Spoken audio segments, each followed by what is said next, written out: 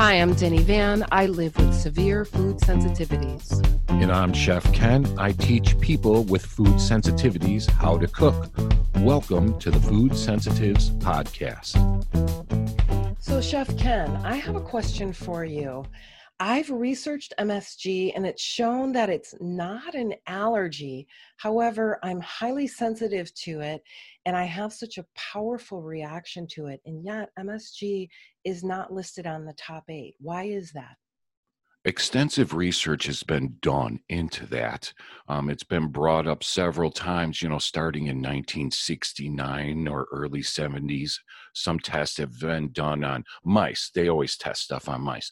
But anyway, after extensive research, there is no evidence of allergic reactions to MSG. There's slight food or what we would call food sensitivities, but there's slight sensitivities or reactions.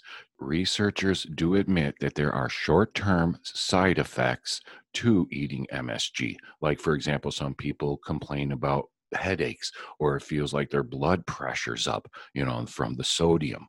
I get arrhythmia. My heart goes out of rhythm.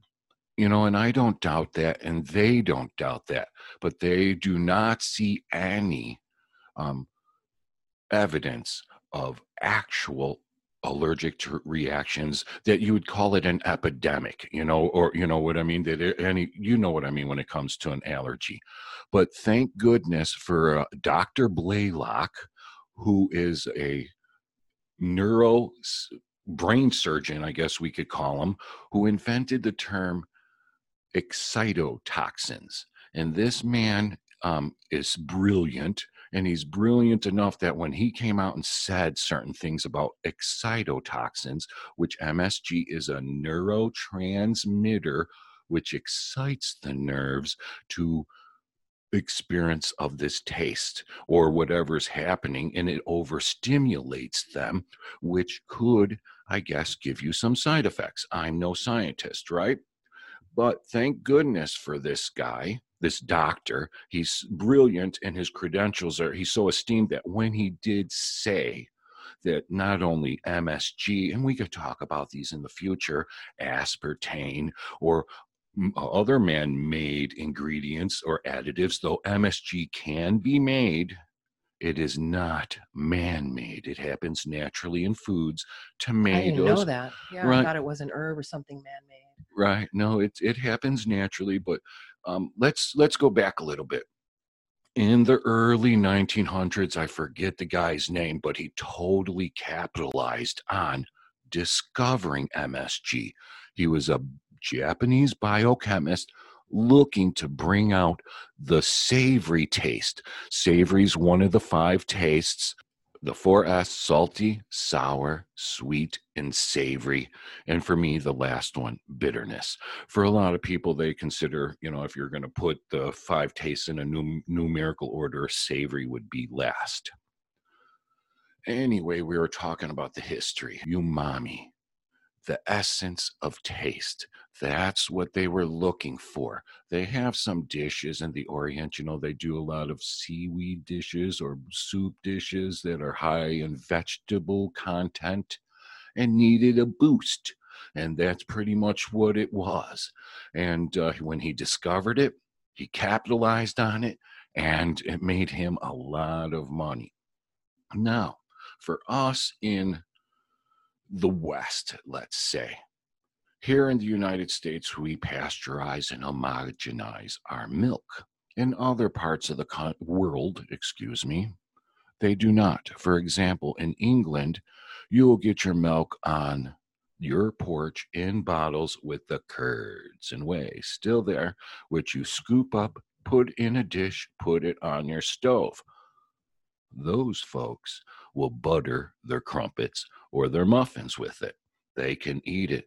Us folks would have a very bad experience, probably eating something we're not used to. So what I'm getting to is our Western way of life. I mean, MSG has only been introduced after World War II, really. You know what I mean? In our Western way of life, was not able to adjust to the MSG being introduced to our systems. It's almost like saying, don't drink the water, when you go to certain countries. So I want to get back to the 5 basic tastes.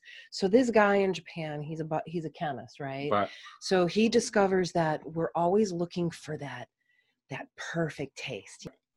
so after this biochemist, I forget his name, forgive me. You could look it up. Do your due diligence out there. Don't believe anything I say or anybody else says. Do your research and then determine for yourself, what's right or wrong. But anyway, MSG is a natural thing that you can't help, but once you eat it, it does blend flavors. It went like wildfire and ended up here in, the United States and stuff, seasoned salts back in the day and stuff like that. Yeah, it was added to like blends and called a meat tenderizer, right? Exactly. But did not tenderize the meat. But what it did is get that savory, juicy taste as you're chewing on shoe leather, you know? It could make shoe leather taste good. Yeah. Okay. Yes, Gotcha. yeah. Gotcha. I'm trying not to laugh about that. But what I was trying to get to is it's called the Chinese restaurant syndrome. And after World War II, and then we had the Korean conflict in Vietnam, the Asian cultures in the United States mixed big time. And that's when our food was changing in general. Yes, Yes. it was. Right, it was. And when MSG was introduced, basically they call it, like I said, the Chinese restaurant syndrome. You would get it in your favorite Asian foods. And we have a high sodium intake in this country already at that time. So naturally, people would be feeling flushed and have headaches and stuff like that if they had high blood pressure and stuff. But anyway, what we need to discuss is everything, whether it's an additive, whether it's man-made, or it's natural, or it's an ingredient, whatever it's called. Some people will have sensitivities, some won't. Reactions will differ depending on what your diet is and what part of the world you're in. And what I'm getting to is if you think you have a reaction to MSG or any ingredient, take a step back from eating things with that for like a week, 10 days, and then try it again. And if you get that reaction you suspect, then you got somewhere to work from. That's what I did, and that's why I started doing my research and my due diligence, and I discovered that MSG is not an actual allergy, that we have reactions to it, and it's not listed as an allergy. Right. But as we talk about certain things, and the United States is a melting pot of different cultures and religions and trains of thought, MSG is esteemed in certain parts of the world with certain chefs. It literally does blend flavors, bring out flavors. You'll have 5-star or 5-star Michelin chefs out there that'll say MSG is part of the dish. And there's so few of them out there. I'm sure you could look up 5-star Michelin chef who loves MSG and they'll pop up. What I'm getting to is just be aware that this stuff's out there. And whether it's an allergen, whether it's natural or man-made, if you suspect something bothers you, take a step back from it, week, 10 days, and then try it. Try your favorite thing that has in it. And if it makes you uncomfortable, you could suspect that you have a sensitivity. I second that, because that's what I did the first time many, many years ago, going out to Chinatown and having a dish and all of a sudden feeling like my heart is going to jump out of my chest. I stayed away from anything like that for months, and then I did it again. And same exact response. So I found that, what is in this, and asking questions. And then somebody said MSG. And that's when I started doing my own research and discovered that it's not listed as an allergen, and I had such a powerful response to it.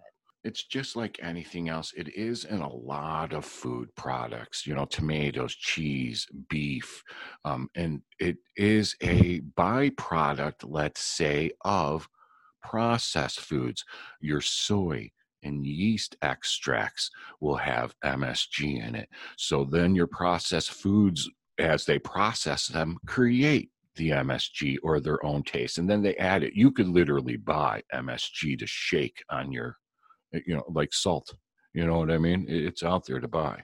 Yes, thank you so much for answering that question, because I was wondering and doing some research, and in the next series of podcasts we're going to be going over the top 8 allergens and what those are and in detail, and then we're going to take them one by one. All right, so thanks for listening. We will see you next time. All right, thanks.